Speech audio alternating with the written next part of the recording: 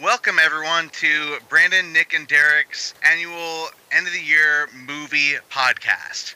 We're here and we're going to break down our top 10 movies of 2016. I'm Nick. I'm in Marysville, Washington right now. On my left, we've got Brandon Bolby. Hey guys. Where are you at, Brandon? Oh, I'm in New York City right now. Yeah, see, we're not really next to each other, but we're going to pretend that we are. Derek's on Brandon's left. Hi, I'm in Los Angeles, California right now. Cool. I don't know about you guys, but 2016 was probably my best year of watching movies. I saw... Same. Mm-hmm. Nice. I saw 126 movies this year. Wow. Jeez. Yeah. You got me beat, Nick. I'm pretty upset about that. But yeah, I'm at 120 movies. Well, So you talk to me about that's this. still Lord. that's still freaking amazing. We were talking about before we came on air about how I may have seen more movies than you, but you've seen more better movies than me. Yeah, the 120 movies I saw were better than your 126 movies you saw. So, who's the winner?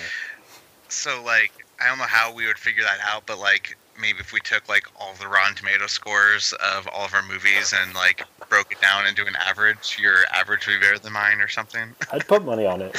I think so. Derek, how many movies did you see this year? I saw 54. Pretty proud of that number. Hey, 54 is definitely- still really good. Yeah, I mean, it's still by far, well, maybe not by far, but it's still my biggest year of new movies, at least. What were you at last year? Like 26 Ooh, or something like that. so you're more than double. I know almost half of the new movies I saw were on my top 10 list last year. It's crazy, like, how many movies come out. It's just like, 54 is still a lot of movies. I feel like that's still more than probably most people saw. But yeah, 2016 was a really good year for movies. So. Yeah. It seemed like every week there was just something else that was worthwhile. Didn't we have an Yeah. exceptionally bad summer season, though, as well? Yes. On top of it? Yeah, it you was know, kind of a weird, like, not very balanced year at all, but Yeah, a lot of flops coming out. yeah, there were a lot of big, like, blockbuster flops, but I don't know, everyone said the summer was bad, but I saw a bunch of really good indie movies this summer, so I don't know. I felt like I had a really good summer at the movies. yeah, I think it was just the tent poles, like looking at the slate of big budget movies that came out that I think people were kind of like hoping were going to be good or do good money, and they just weren't. There's like a long slew of them for a long time. But For I think indies all throughout the year were just solid. Cool. So, should we dig into this and do our top 10? Absolutely. Yeah. Cool. So one thing that we're doing different this year is that we're going to take a cue from the top 10 movie podcast with John Roca and Matt Nost, and we're going to do the punt feature. So if there's a movie that's earlier on that someone has later on, they shout punt, and we're going to skip it and come back to talk about it later. So we're not repeating ourselves, and we're going to just talk about a movie once when it comes up further down on the list. Anyway, so let's get started. Brandon, what's your number 10 movie of the year? All right. So now my number 10 is a film called Arrival. Punt? Yeah, punt. Punt for sure, man. Double punt. All right. Damn it, I was all wound up and ready to go. Yeah, totally. So now you All have right. to wait to talk about it Okay. for who knows how long. Sounds good. Cool. So, Derek, what's your number 10? So my number 10 was The Neon Demon. Punt. Ooh. Punt. Wow. Okay. Really? Yeah, That's how does it feel? surprising. How does it that's feel? so cool.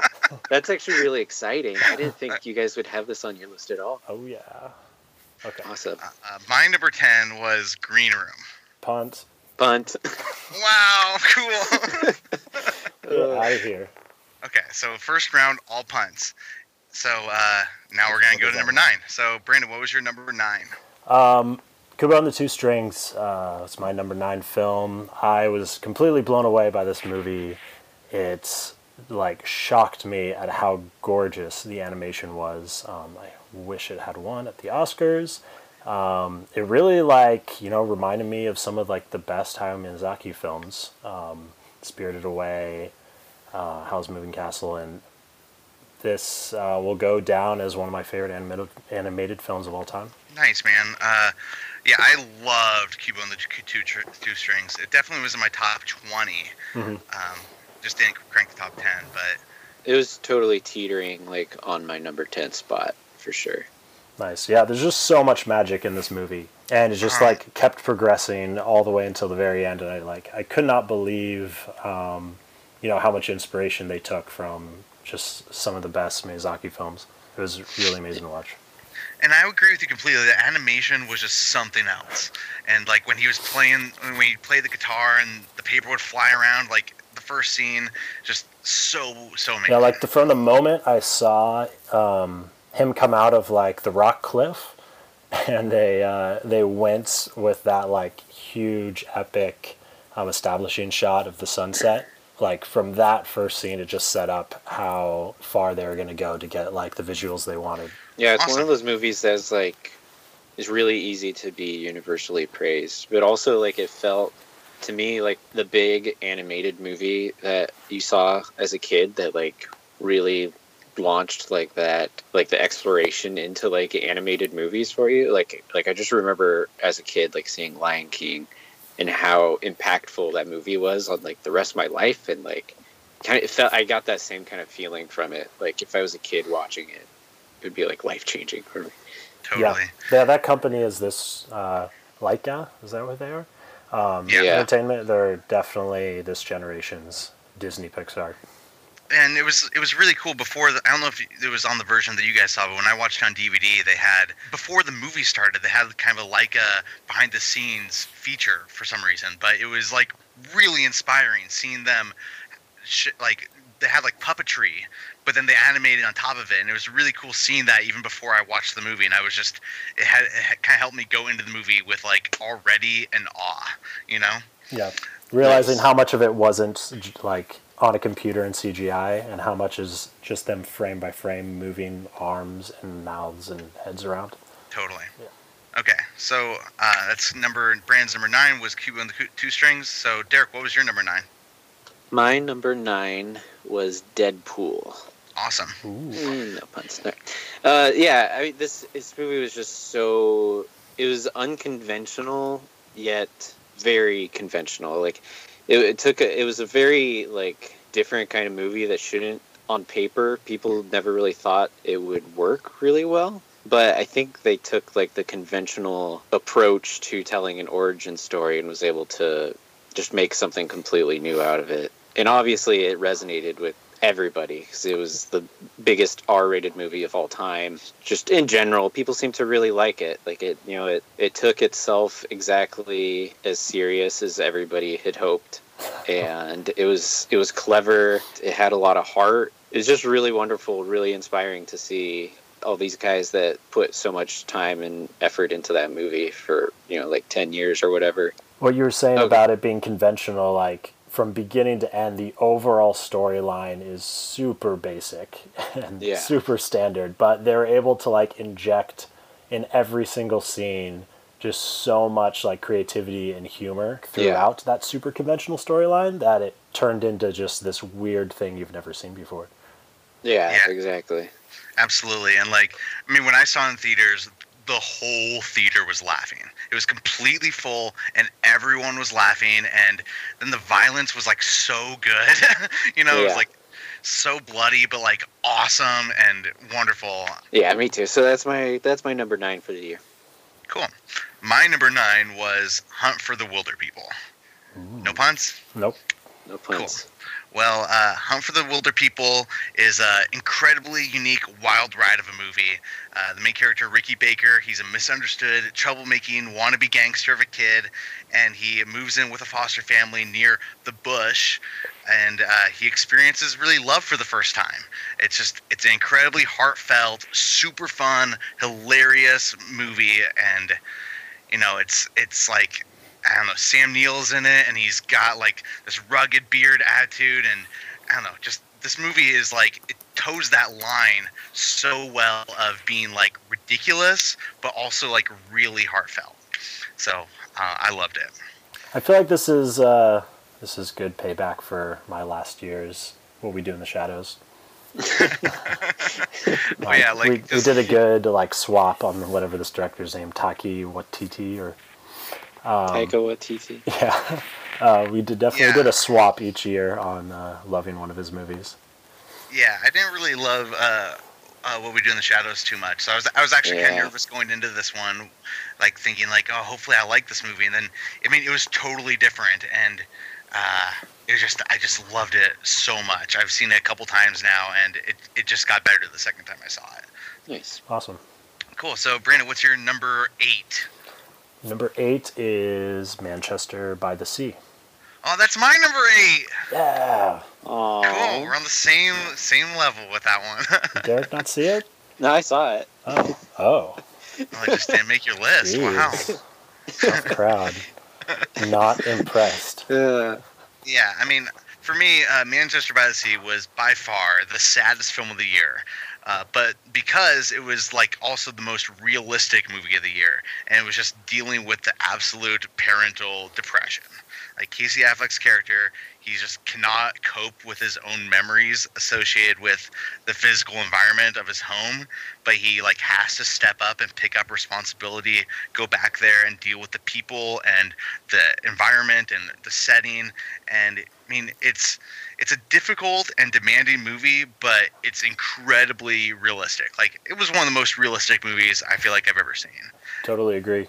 I mean, like, even to the point, like, in the climax when he confronts his ex-wife on the street. The movie is shot with, like, such realism that when that scene is unfolding, like, it's hard to tell how good the acting actually is, just because you've never seen people respond to emotion in that way. And then, like, halfway through the scene, you realize that these are people who just, like, who actually don't want to cry in front of people and who are holding it in, like you would normally do if you ran into like your ex on the street. It's just such like anti-acting. I don't know. It works so well. Yeah, it's like every character was just bundling up all of their pain. And I mean, for me, I really like the stuff where like there was a scene where he punched a window. He was just looking outside at the bay, and then he punched the window and like broke the window. And for me, it's like a lot of the movie is just this battle with his inner demons associated with Manchester by the Sea, the place. You know, you don't really see that on film or really in real life too much because people bottle it up in real life, and on film it's like, I mean, I'm sorry, but it's kind of like it could be perceived as like a boring movie because of how realistic it is. I don't know, I thought the pacing was really well and the characters were just so good that I mean, I thought it was just really compelling. It had some pretty good humor, like spaced out through it. Some like genuine humor that wasn't trying to be like forced on you, and I really appreciated that. There's a handful of times when I was laughing. There's humor in real life. Yeah. Yeah. Cool. So Derek, what was your number 8 then? My number 8 was Swiss Army Man. Punt for sure. Well, I mean, okay, for good, sure. Good. So yeah, my number 8 was also Manchester by the Sea. So we're gonna go right back to Brandon. What was your number 7? My number 7 is Green Room. Punt it. Punting Green Room at number 7. It's still going up. I feel like I punted Green Room for you already. Wait, what? He punted it for me. I had it number 10. Oh, okay. Yeah. Sounds good. So both of you guys punted me. So. Damn it, that was one I wanted to talk about. All right, I'll talk about it later. We'll get there. Okay. Sorry, that went over my head. Like I didn't understand what you guys were talking about just now. Okay, I got it. Okay. So then we're gonna go to Derek. What was your number 7? My number 7 was Sing Street. Awesome. Nice. Cool. So yeah, Sing Street for me was really special. I mean, it's definitely going to be one of those movies that hangs around me my whole life. I'll show my kids and stuff. It's a really great musical. It's kind of, I was never a big fan of Grease, but I feel like it's going to be what Grease was to my parents, like to me. I definitely, like, they had me watch it a lot of times as a kid and stuff. And it was so much fun. And its themes mirrored things that, like, were really personal to me. So it just, like, tugged on every heartstring, like, throughout the whole movie.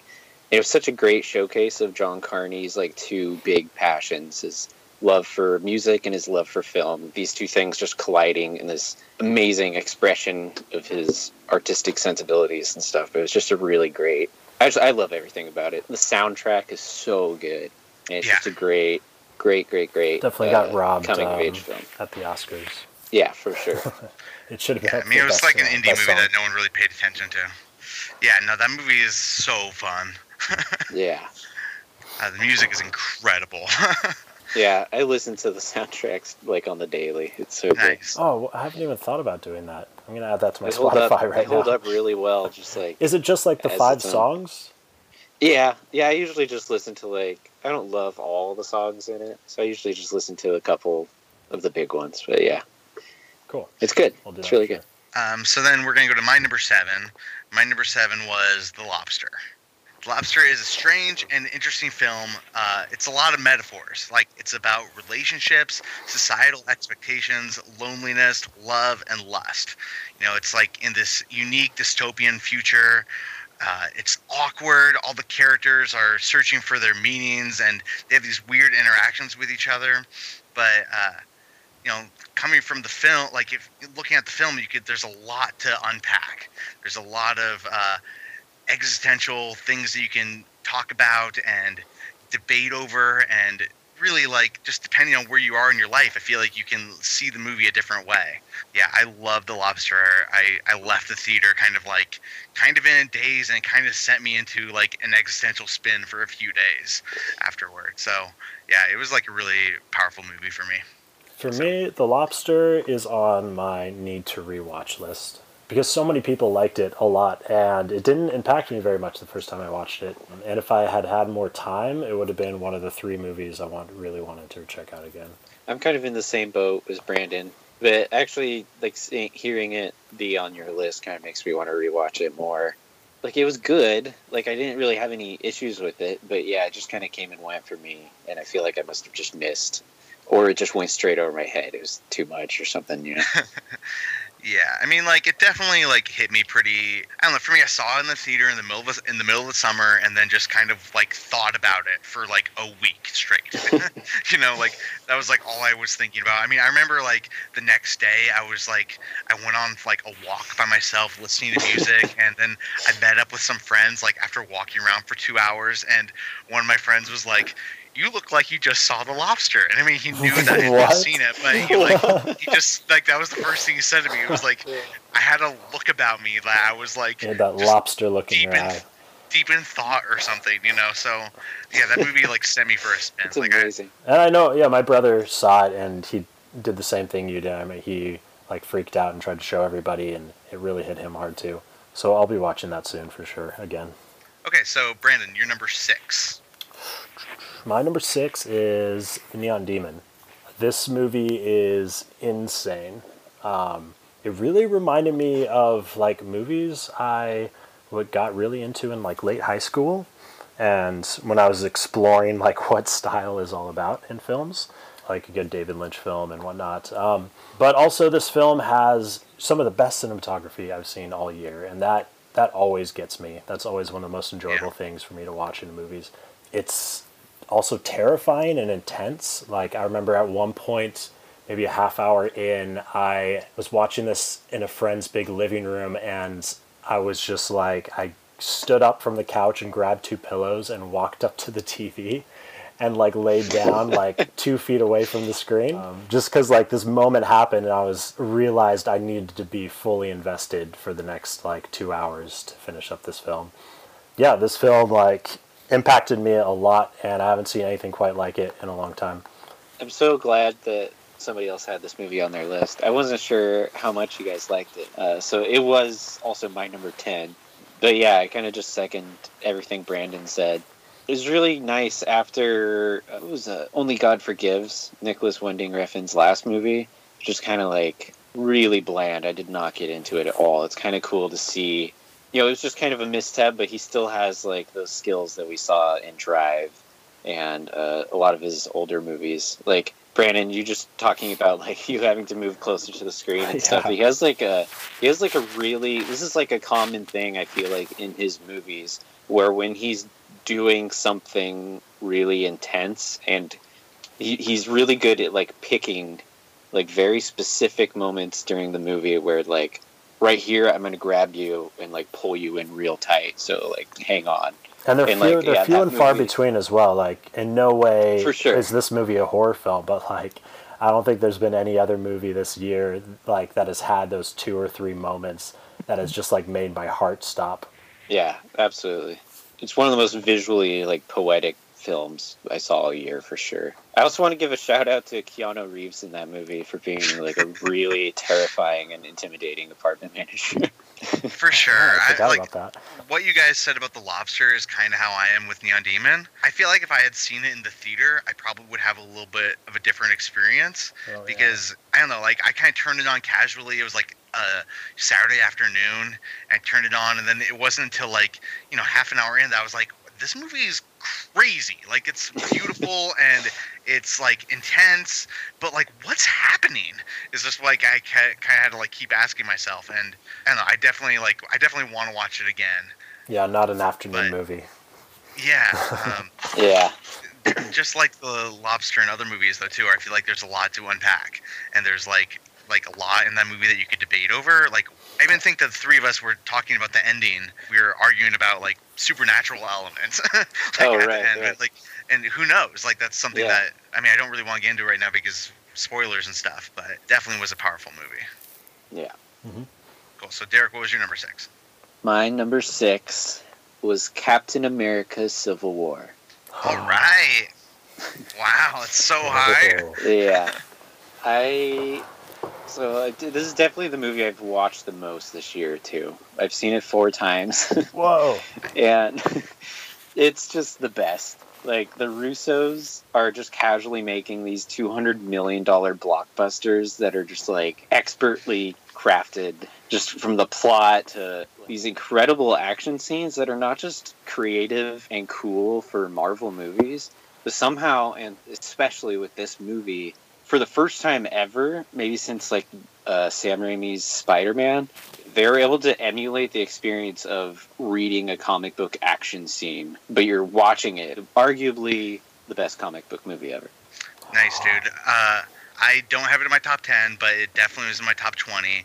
I haven't seen it 4 times, so I've seen it 3 times. I love it. Like, for me, like, all-time comic book movie, that's, like, hard to say because, like, Yeah. I don't know, I kind of feel like the MCU came along, changed a lot. And Right. I think it's absolutely the best MCU movie.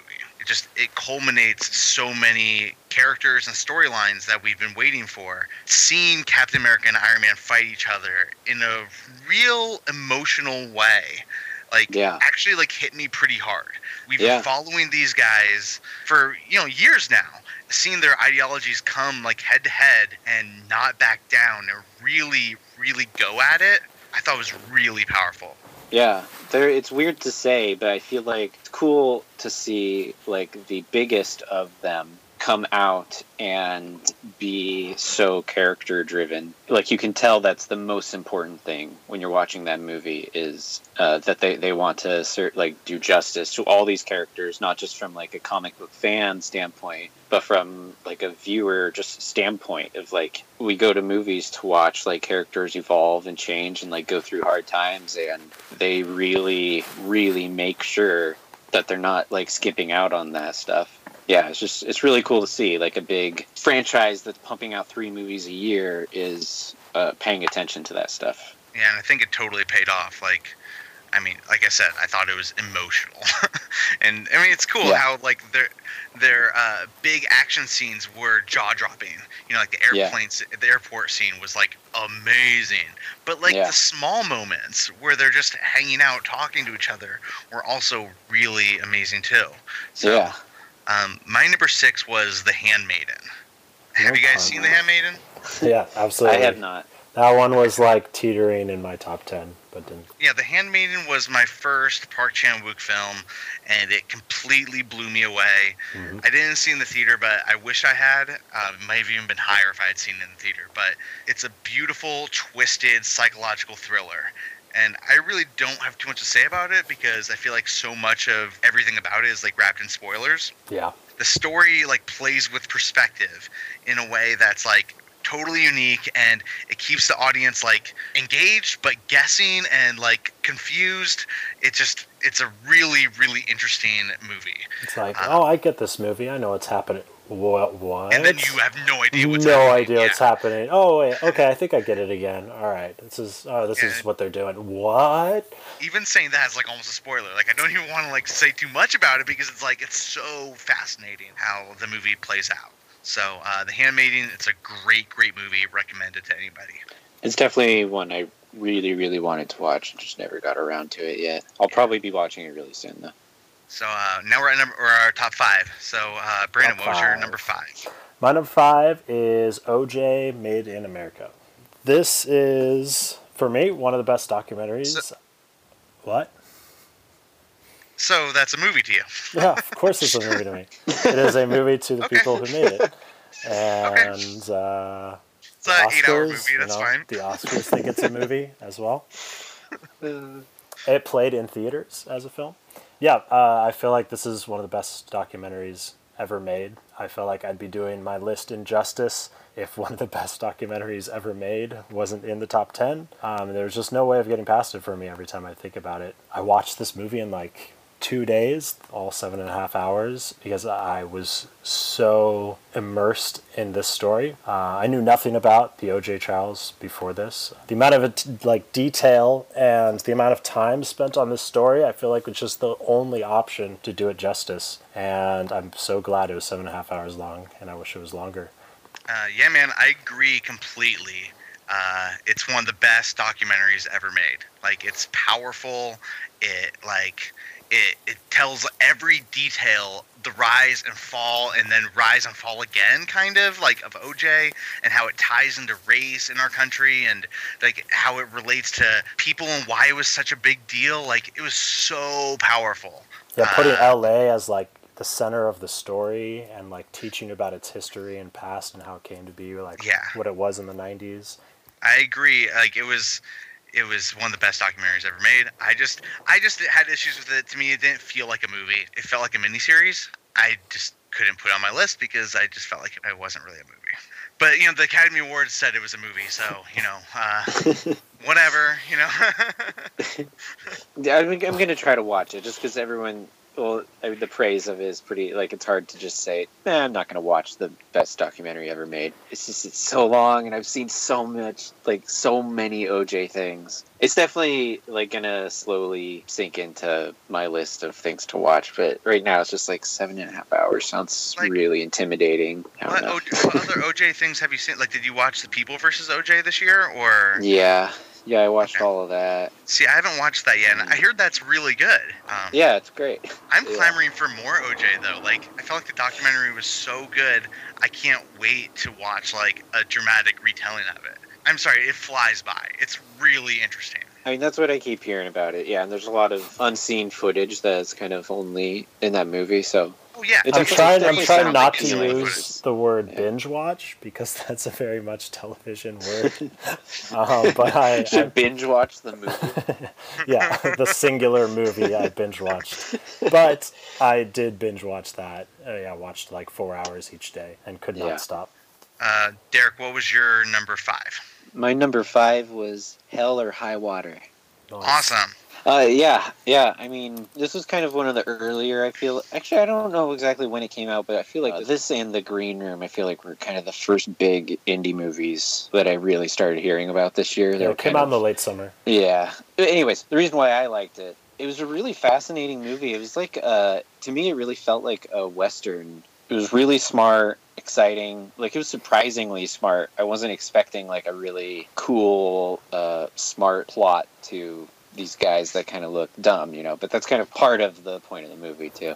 All the performances were great. Its look and feel were so familiar to like those old westerns I used to watch as like a kid and stuff. And so just to see them totally capture that essence of that genre, but keep its contemporary like setting, one of the most impressive movies I saw this year. So that was my number 5. I really liked the under the radar kind of subtle bank storyline that was going on throughout that movie and their property and everything. Like you were saying, that was a really, really smart way to tell the story. Yeah, it was really cool that movie got nominated for Best Picture, too. Kind of felt like it flew under the radar, and it was just like a really just solid movie. Yeah. So my number 5 was Arrival. Punt. I feel like it was a punt. Punt it.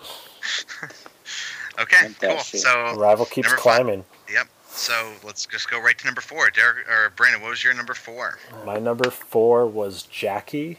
Oh wow, that's so high. Yeah, Cool. man. Oh my. Wow. This guy, Pablo Larraín, I saw 3 of his films this year. The first one, The Club, and then the second one being Neruda. Both of those are Chilean films. This is his first English language film. Each one has been better than the last, and each one he's had a bigger budget than the last. This movie surprised the hell out of me because I was not expecting anything from it at all. I was actually kind of turned off when I first heard about the making of this movie, I guess. Like a biopic about the assassination. Then as soon as I saw that first trailer, I was like, wow, there's something stylistically going on here that I'm really interested in. And the whole movie followed through with that. With things as subtle as just a perfect cut that would just shock the hell out of you, to probably one of the best scores I've heard in several years, and absolutely one of the best performances I've ever seen. And a movie that should have been so simple, but just had so much style throughout the entire thing. I loved it. Yeah, man. The first thing I said when that movie was done, I saw it with your brother actually. First thing I said when it was done was that movie was way better than it should have been. I mean, it did the biopic thing right, where it told just one little piece of someone's life, but they told it with such depth and complexity, and they explored all angles of it. It just was jaw-droppingly amazing. Definitely made my top 20, but not my top 10. So, have you seen it, Derek? I have not. Okay. Well, Derek, what was your number 4? So my number 4 was finally The Green Room. All right, cool. Yeah. Nice. It's just such a punk rock movie. Yeah. Just everything about it, its whole demeanor and its whole attitude and the look, the feel, the story. It's just this really awesome, weird horror movie where you're just kind of stuck watching these horrifying things happen. One of my favorite movies of the year. Everyone in it's really great. I can't remember. Oh, Jeremy Saulnier. Is that the director's name? Saulnier? Mm-hmm. I saw his Blue Ruin. Was that last year or the year before? I didn't like it quite as much as everyone else did, but Green Room definitely hit really hard. This was my number 7 movie. I like what you're saying about it being a punk rock but film version of that. The way he writes his movies is just so anti-film. And every single scene, every single moment he possibly can, his entire goal is just to subvert your expectations of what is going to happen next. And it's such a big fuck you to typical filmmaking. Yeah, that's what I mean. Him writing a punk rock song with a screenplay. Exactly. Yeah, every moment in that movie is just fuck you. Boom, this is happening. Yeah, it's I had that movie at number 10. I mean, I loved it. It was just the tension in it was so real. It had that unpredictability factor where you straight didn't know what was going to happen at all. Anything could have happened at any time, and these characters were doing anything to survive while they were trapped and way over their heads. It was just straight up amazing. And the gore really was shocking. Really shocking. Yeah. My number 4 was Swiss Army Man. Yes. So, Derek, I think you had that earlier on your list. Yes. For me, 2016 was a year for unique film. Swiss Army Man was straight up one of the most unique films ever made. Daniel Radcliffe was a farting corpse. And how could that movie be good? For the first 5 minutes of the movie, I was like, I don't know if I'm going to like this. And then all of a sudden, it turned into, I'm completely on board. This is amazing. Daniel Radcliffe brought in a performance of a lifetime. And he was just a farting corpse. But it was his palette of naivety and just learning what the world was, of feelings. And the way it was shot was so bizarre and had amazing physical effects and goofy and unforgettable soundtrack. I just love it. And I'm a sucker for movies that you question what's real or not, and that's what the whole movie was. Yeah. Including the ending. It's just I love that movie so much. I think everybody should see it. I'm not saying everyone will like it because there's a lot of fart jokes, but it's so good. I mean, real quick, that movie is just so much more well made than I guess it has any right to be. Like you were saying, there's just like a moment, 15 minutes into the film, where the directors of it just like drop this creative bomb on you. You're kind of like jolted back awake, and I was not expecting the like level of talent to be, I guess, so great in such a silly concept of a movie that I was watching. It was my number 8. I second pretty much everything Nick said, but it was absolutely one of the most original, ambitious films I've ever seen. On paper, the material that makes you laugh or makes you sad in the movie should not work, but somehow just everything combined the way they did. I like that Nick brought up the music. Like, the music's almost like meta in that movie too. If you really listen to it, sometimes it's commenting on what's happening on the screen. There's the montage song. Like the montage song was my favorite one. Yeah. But then they have like their own version of like the Jurassic Park theme song, and that's what I mean. Like, everything is just so much better than I could have ever expected, and I think that's kind of what makes it feel so ambitious to me. Like, who are these people that think that they can make farts and boners hilarious and like emotional parts to it? Yeah, special, like important things in this beautiful journey we're watching. It all culminates in just this amazing, artistic, beautiful story. So I've seen this movie twice, and I watched it 10 minutes after it was over. I immediately grabbed Christina and our other roommate, forced them to watch it too, because it was I love when that happens. It was so much fun. The second time I just wanted to like watch somebody else have all that fun again. Yeah. That's happened to me like only with like 3 other movies before, but I know exactly that feeling. I don't think it's ever happened to me where I watch a movie immediately after watching it. That's really cool. Cool. So that was my number 4. So Brandon, top 3. Here we go. What was your number 3 movie of the year? Oh shit. This is a big one. My number 3 is The Salesman. Salesman is an Iranian drama film. It actually won Best Foreign Film at the Oscars this year, which I was really happy to see. This film is about an incident that happens to this woman in her new apartment she just moves into. What transpires from that, her husband trying to do some like self-investigating to try to get to the bottom of it. And the morality that kind of spawns from this one incident that happens early on in the film is really, really interesting and captivating. Also for me here, done in a setting, Iran, a place where is very different from what I know, what like kind of transpires from this one incident, and the way everyone feels about it and the way everyone reacts to it is a really, really amazing, interesting film. I also know this director is pretty infamous now. Like, his last film, A Separation, won a lot of awards as well, and this guy is definitely someone to keep an eye out for. Did A Separation win Best Foreign Film also? I believe so, actually. Yeah, I think you're right about that. Yeah, I think you're right. He's won Best Foreign Film twice. Yeah, Brandon, I really want to see this movie. It didn't even open in Seattle though until after our like movie season was finished. Yeah. I just didn't even really have a chance for it to make my list. So yeah, that was Brandon's number 3. So Derek, what was your number 3? This is kind of out of left field. Okay. But my number 3 film is The Edge of 17. Okay. Awesome. I haven't seen that one. Yeah, it was just another coming-of-age film, which I'm kind of a sucker for. It's really easy to please me with coming-of-age movies, especially when they're really well-made. And this movie was pretty impeccably well-made. I really liked everything about it, but what was really fascinating to me that made me keep thinking about it afterwards a lot was that it was kind of a unique perspective on the coming-of-age genre. It's not really that uplifting in the end. It's not The Breakfast Club where it kind of makes you feel included in like this gang, and like it's kind of just follows this girl's descent into the deepest depths of her angsty, self-destructive nature. What made me feel so good watching the film, I think it's a lot like why people latch so tightly onto The Breakfast Club, because they see all these characters and there's different people that kind of make them feel included. You're like, oh, that person's like me.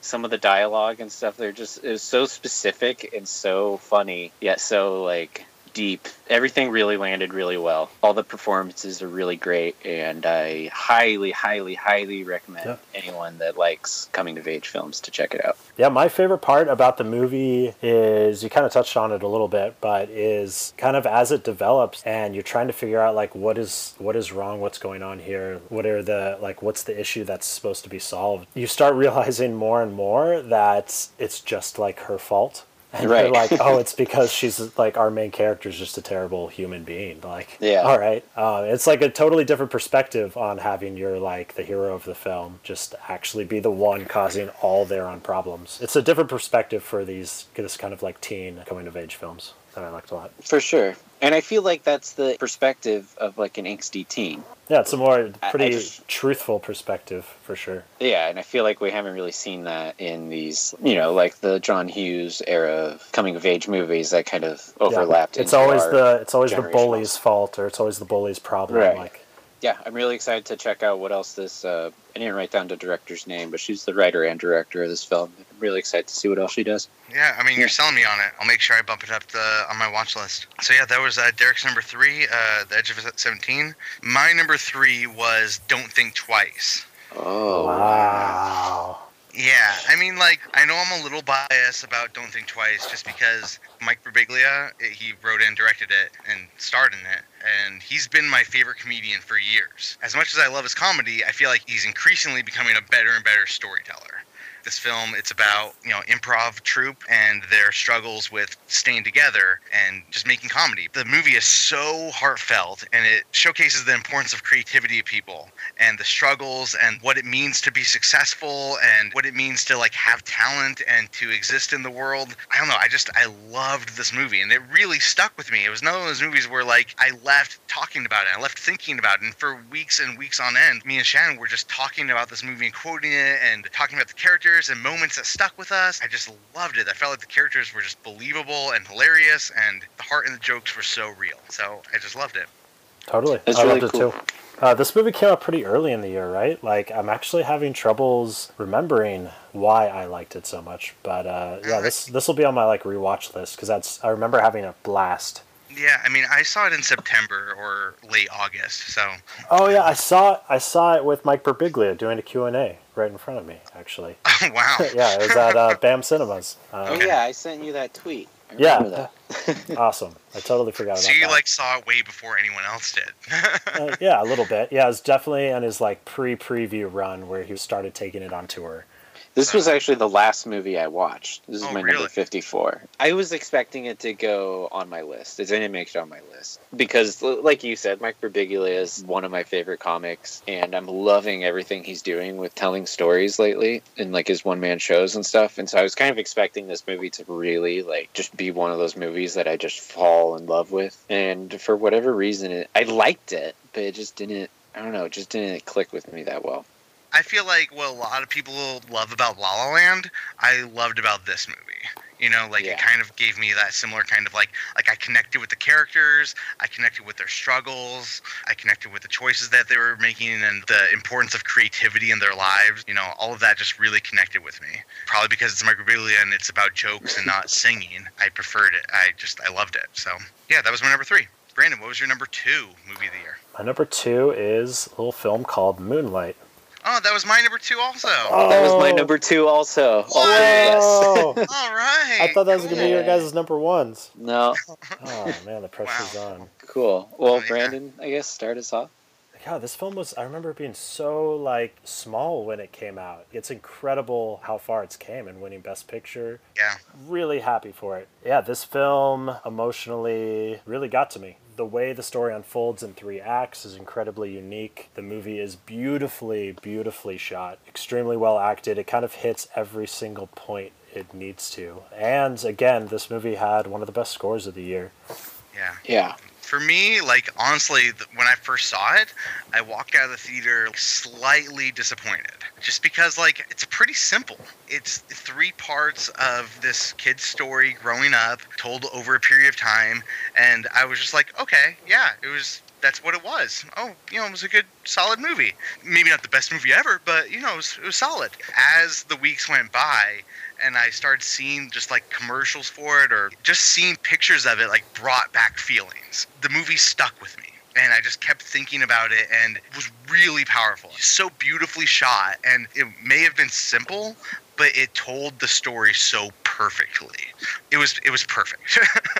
You know? Moonlight is a masterpiece for sure. Regardless of how I ranked it, I actually think this is the best made movie of the year. Totally. I can totally understand that. In fact, I'm probably like the same kind of way. My number one choice is a really personal choice. Yeah, exactly. I think that Moonlight is like, it should be an inspiration to all filmmakers and inspire them to be creative, because I think it's such a great example of how an artistic vision and a unique perspective can propel and enhance the message. It so perfectly balances everything out. It's one of those movies that you should study in film class. It's just such absolutely. Yeah, it's so perfect. Do you guys know how much this movie cost? No. Yeah. $1.5 million. No. Holy shit. Yeah. Wow.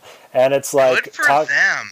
Like $1.5 million, that is unheard of. Like how far movies have come and how cheap they can be made. This is like, there's no excuse for anybody from now on to do anything less than like perfect. And that $1.5 million movie won Best Picture too. Yeah. Straight up, anyone with any sort of budget could make a movie that good. There's no excuse. Yep. I'm not saying anyone like could make that movie though, because there was talent with that. For me, I just have to say, like, the casting alone, it takes place in 3 different time periods, one character, but the actors, they were definitely the same character. It was just as believable as Boyhood. But Boyhood was authentically made over that long of a time, you know? Yeah. Well, I never drew the connection to Boyhood. Well, probably the biggest thing I take away from it, and I've kind of already said it a bit, I just want to repeat it one more time. There's no excuse anymore. It should be the shining example to prove to anybody that just casually watches films that it is always, always, always better to have an artistic approach to telling a story. So many movies get made without giving a shit. Yeah. God, with $1.5 million, they were able to make that. And just by so giving many a people. Shit. I know it won't, but I just wish so badly that everyone would take a lesson from that and apply it to all films going forward. Yeah. But yeah. Wow. So yeah, Moonlight. Moonlight's number 2 on all of our lists. Cool. Here we go. Number 1 around the table. So starting with Brandon, what was your number 1? I feel like I just went, but I'm happy to start our number ones. My number 1 is La La Land. Oh wow. No puns? Okay. This film, to me, is just filmmaking candy to my eyes. It's been a long time since I've like watched a movie where I'm just like grinning from ear to ear the entire time, just like marveling at what the director is doing from scene to scene. And it carries through like with everything, like predominantly the cinematography. That's 50% of why I enjoy films, and it has it all here. The music, the color, the comedy, it's all smart. To me, it was all above and beyond, and yeah, I loved every minute of it.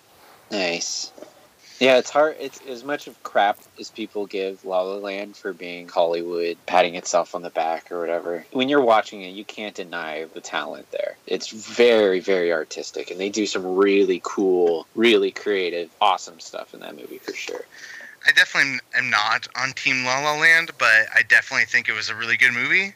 Like, I was super happy that Damien Chazelle won Best Director. I was actually like really hoping that it was going to go that way, and Moonlight would win Best Picture, because it was a really well-directed movie, and the cinematography was jaw-dropping, and it was really, really fun. But it wasn't my favorite movie about Hollywood this year. Like, I preferred Hail Caesar. But that's just me. Okay, Derek, So what's your number 1? I think this means we're all going to have different number ones. Mm-hmm. Yeah, definitely. That's cool. And we do know what your number 1 is at this point. Yeah. So my number 1, it's obviously Arrival. I think, I'm going to butcher his name. Is it Denis Villeneuve? Close. Anyways, I feel comfortable saying he's in the top 5 working directors right now. Yeah. He's just nails everything. He's so good. Every aspect of his films always delivers, and Arrival was just like another example. I put it right up there. I'd actually say I liked it more than Sicario, which was pretty high on my list last year too. Wow. He delivered the much needed, like, heady, profound sci-fi film that we've needed. Like, he did what we were hoping Interstellar was going to do.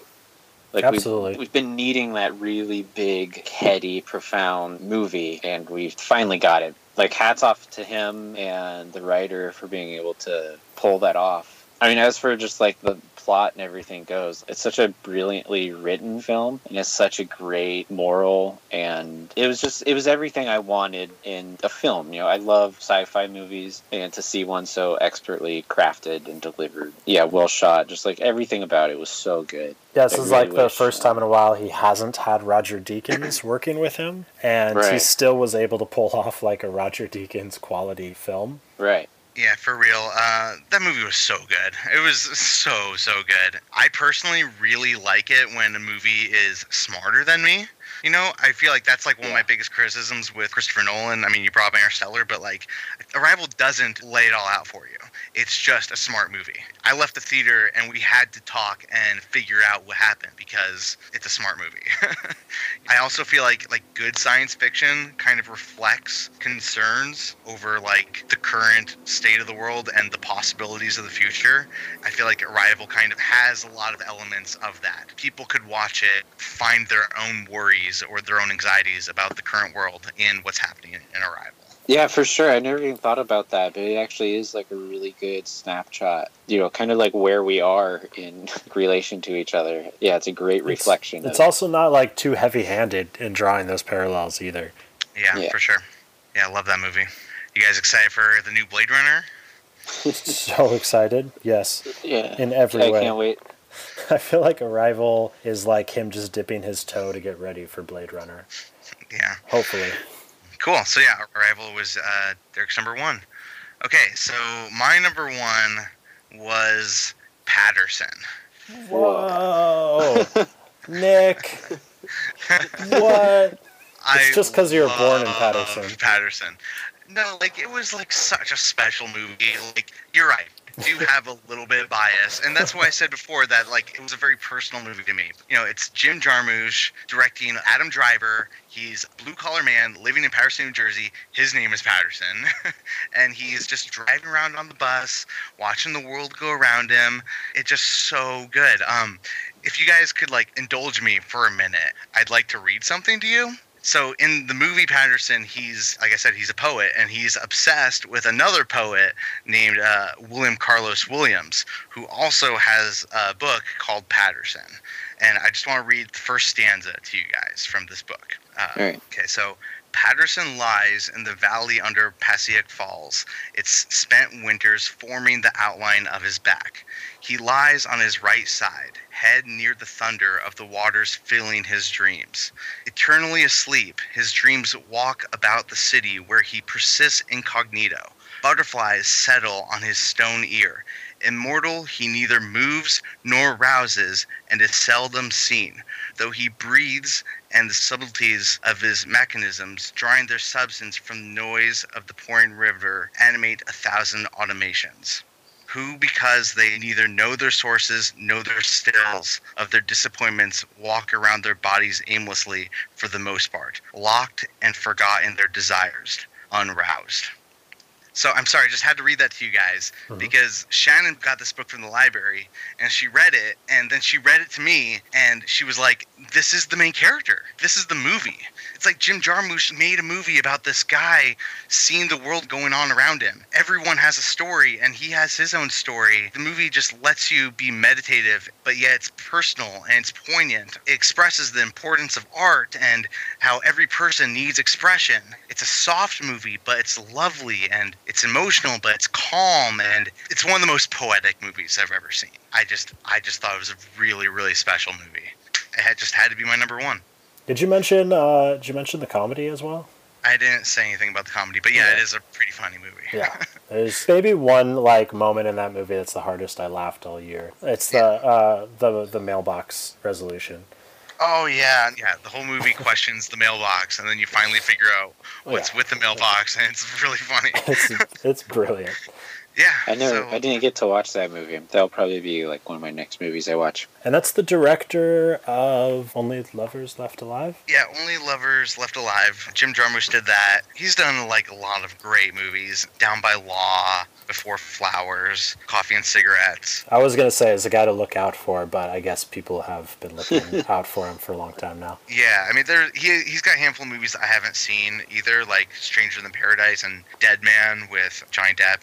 Apparently he has had a documentary that came out this year, Gimme Danger. Yeah, Only Lovers Left Alive was another one of my favorite movies from, I think that came out like 2 years ago. That's probably my favorite vampire movie ever made. He's a very special filmmaker. I just feel like he makes movies that are just pure Jim Jarmusch. Yeah. Well, cool, guys. That was fun. Yeah, I feel like we should wrap it up. Those were our top 10s. Do you guys want to like just list yours out real quick? Yeah, I'll start. So my top 10. 10, Arrival. 9, Kubo and the Two Strings. 8, Manchester by the Sea. 7, Green Room. 6, Neon Demon. 5, OJ Made in America. 4, Jackie. 3, The Salesman. 2, Moonlight. And number 1, La La Land. Nice. Derek? Yeah, mine 10 was Neon Demon. Number 9 was Deadpool. 8 was Swiss Army Man. 7 was Sing Street. 6 was Captain America Civil War. 5 was Hell or High Water. 4 was Green Room. 3 was The Edge of 17. 2 was Moonlight. And number 1 was Arrival. Cool. Mine were number 10, Green Room. Number 9, Hunt for the Wilder People. Number 8, Manchester by the Sea. Number 7, The Lobster. Number 6, The Handmaiden. Number 5, Arrival. Number 4, Swiss Army Man. Number 3, Don't Think Twice. Number 2, Moonlight. And number 1, Patterson. I mean, real quick, are there any movies that you guys just want to mention that we haven't talked about at all? I mean, I would like to just say Captain Fantastic was my number 11. I loved that one. Oh, wow. Oh, 11. I haven't seen that yet either. 10 Cloverfield Lane was another one that I had like really high up there. 10 Cloverfield Lane for sure was like right around 11 and 12 for me. Don't Breathe was another horror movie that just blew me away. There was a couple smaller films that I wanted to mention. I guess Deepan is this film. I think it won 2015 Cannes Film Festival, and it wasn't really available at all until 2016. And then another film I saw was The Wailing, 2-hour and 45-minute Korean horror film. I heard that movie's amazing. It is incredible, and it's in my top 15. I thought it was actually a really good year for horror also. Shout out to The Witch for sure. Oh, yeah. And I also really liked Southbound. Oh, yeah. Southbound was really good. Also, Zootopia was my number 12. What? Oh, yeah. Zootopia was really good. I love Zootopia. Oh, I wanted to say Tower, too. That was a documentary that came out this year, but it was like filmed in the way of waking life and A Scanner Darkly. It was like really powerful and emotional. That was a great documentary. Definitely the best documentary under 7 hours that I saw this year. That's fair. That's fair. Sure. I will agree to that completely. So, well, it was really great doing this with you guys. I guess we should just say goodbye and sign off. All right. That was really fun. Can't wait for 2017. Yeah, I mean, it's already shaping up to be a great year for movies. Yeah. I wonder, like, if any of the movies that have already come out make our top 10 for next year. Derek says absolutely. Derek already knows what his number 1 is going to be. Yeah. All right. Cheers, guys. All right, see ya. Bye. All right, see you.